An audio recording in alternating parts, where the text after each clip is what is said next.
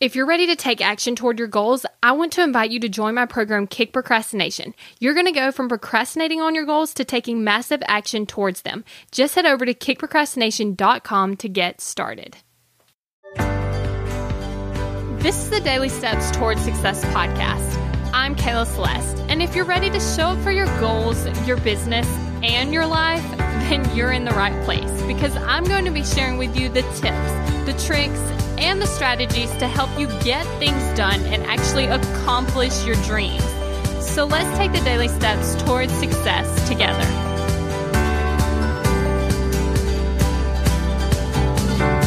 On today's podcast, we're actually going to be talking about why isn't my life changing? So you know what? I keep listening to the podcast and I'm doing all this self-development stuff, but most of it's passive action, which is where you're just kind of listening, but you're not implementing. And you're kind of sitting there going, you know what? Why isn't my life changing? It's kind of like I'm living the same day over and over and over. I'm not making progress. I'm not making improvement. So what's the problem? And I'm going to answer that for you today. And what I want you to think about first is how much of your thoughts are spent in the past.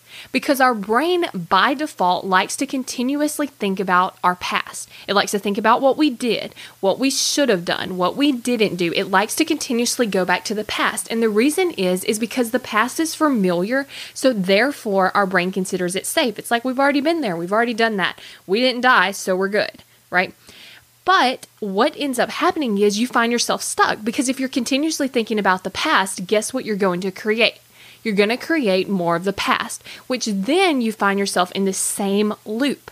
You find yourself every single day doing the same thing over and over and over, not getting what you want, and definitely not making progress. And so the first thing is you have to start directing your brain from the past to the future.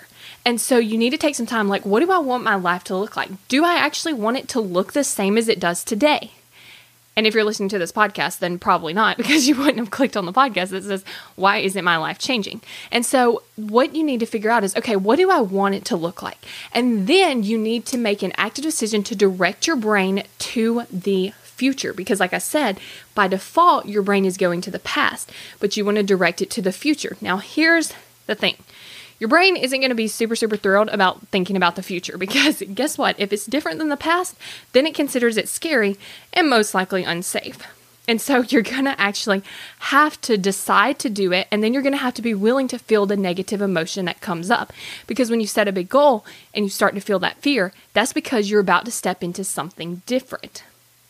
Now, you also have to think about the fact that, are you willing to feel that negative emotion? Because when you set the goal, you feel the fear, what do you then do? Because if you're feeling afraid, are you then turning to buffering? Because then you kind of have to stop yourself, because if you buffer, you won't feel the fear, you won't make the change, and then you'll still be stuck.